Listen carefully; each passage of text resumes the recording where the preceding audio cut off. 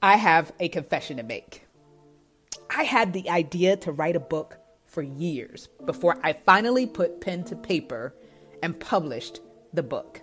So the big question is this: how do people like me who battle doubt and insecurity push past their fears and publish a book?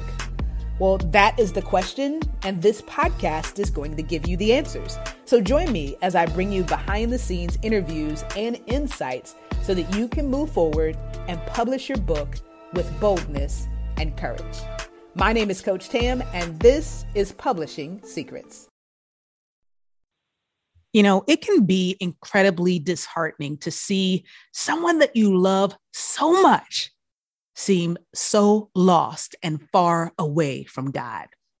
But if that's what you're struggling with today, I have 3 words for you.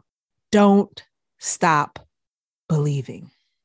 It's important to remember that God is a master at turning things around. He can reach into the deepest depths and offer redemption and hope. Now, it's true, it may not happen overnight, but if you can just hold on, you can see God work in their lives.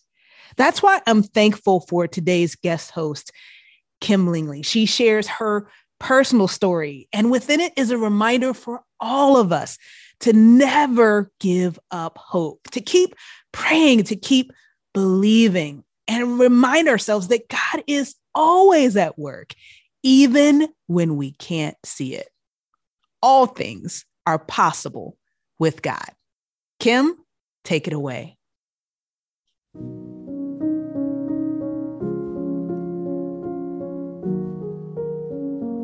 God?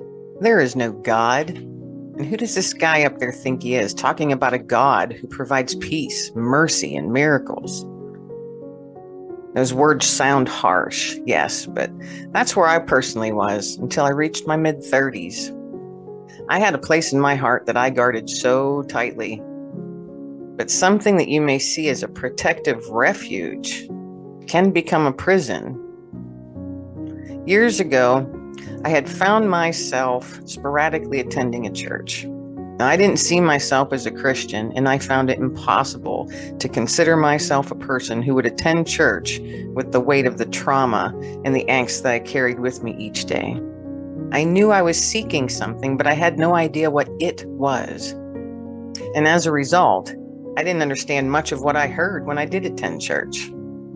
The sermons and the stories, they were confusing to me, and I would leave feeling frustrated and angry. Now, I know that this is no one's fault but my own, because my heart was closed. But my goodness, I would ask myself why I was wasting my time Sunday mornings. There is one thing that I did like about church, though: the windows. Not the pastor, the people, or the sermons, but those stained glass windows.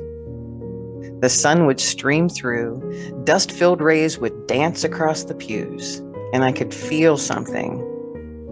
I often wondered if anybody else could feel it.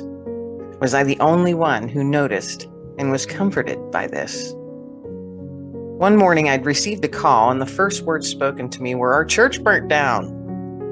I'm confused. I thought, what church? I attended a small church on occasion, but it wasn't my church. But later that day, I felt a strong urge to go see the remains of this church that I didn't consider my own. And once I arrived, what remained of that church had bright yellow caution tape wrapped around the smoking rubble. I got out of my car and slowly walked towards the remains.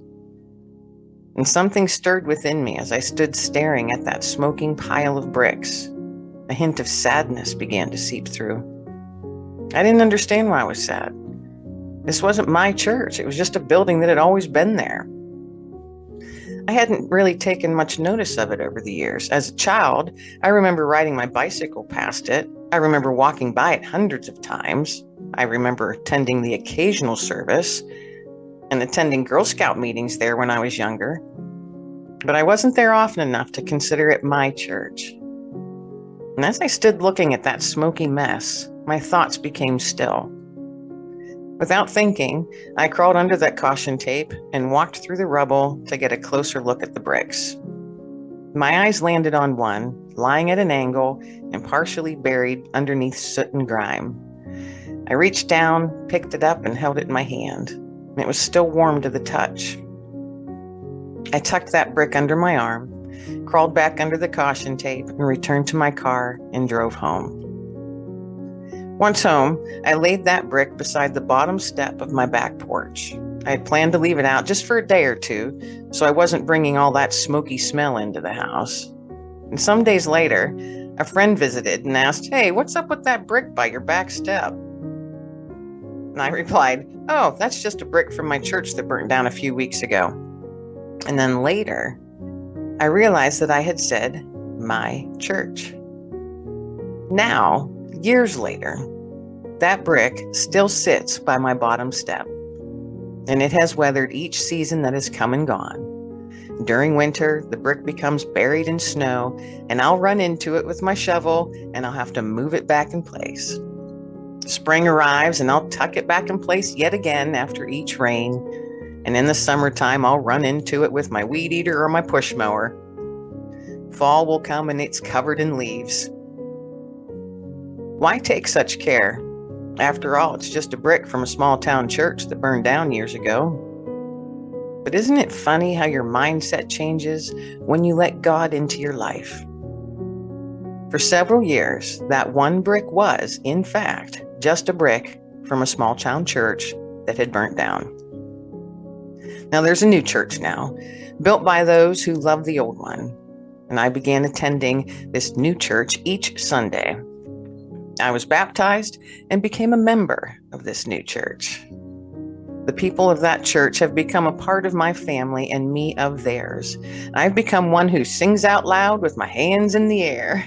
I've laughed and I've cried in my church. I felt lost and afraid in my church, and ultimately was found and filled with joy in my church. And I finally get what that guy up front is talking about. Now that brick, it may be just a brick to some who see it sitting near the bottom step that leads into my house. But if you were to ask me about that brick today, I'd share the story of a small town church with beautiful stained glass windows and how the sun's rays would filter through them to create a unique visual and emotional experience. Now, some may see just a brick, but I know that brick is a stepping stone to finding my faith and becoming a part of a family. Finding peace, knowing I have received grace and am loved by God. And above all, I found hope. We all seek something at different points in our lives. What I once thought was impossible became more than possible. It became a way of life, and it can for you too. Expect the impossible, dear ones. God is a master at turning things around.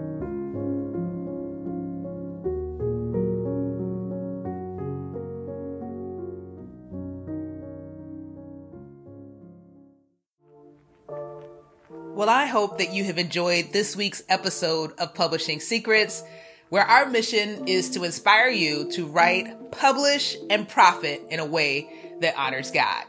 If this episode has been a blessing to you, go ahead and hit that subscribe button, then rate and review. And if you want support in your journey, whether you are a current author or an aspiring author, then join us on Facebook in the Christian Authors Network. Wherever you are in your journey, we have the best next step for you. So join us there and get the support that you need to make the impact that you have been called to make. Until next time, God bless.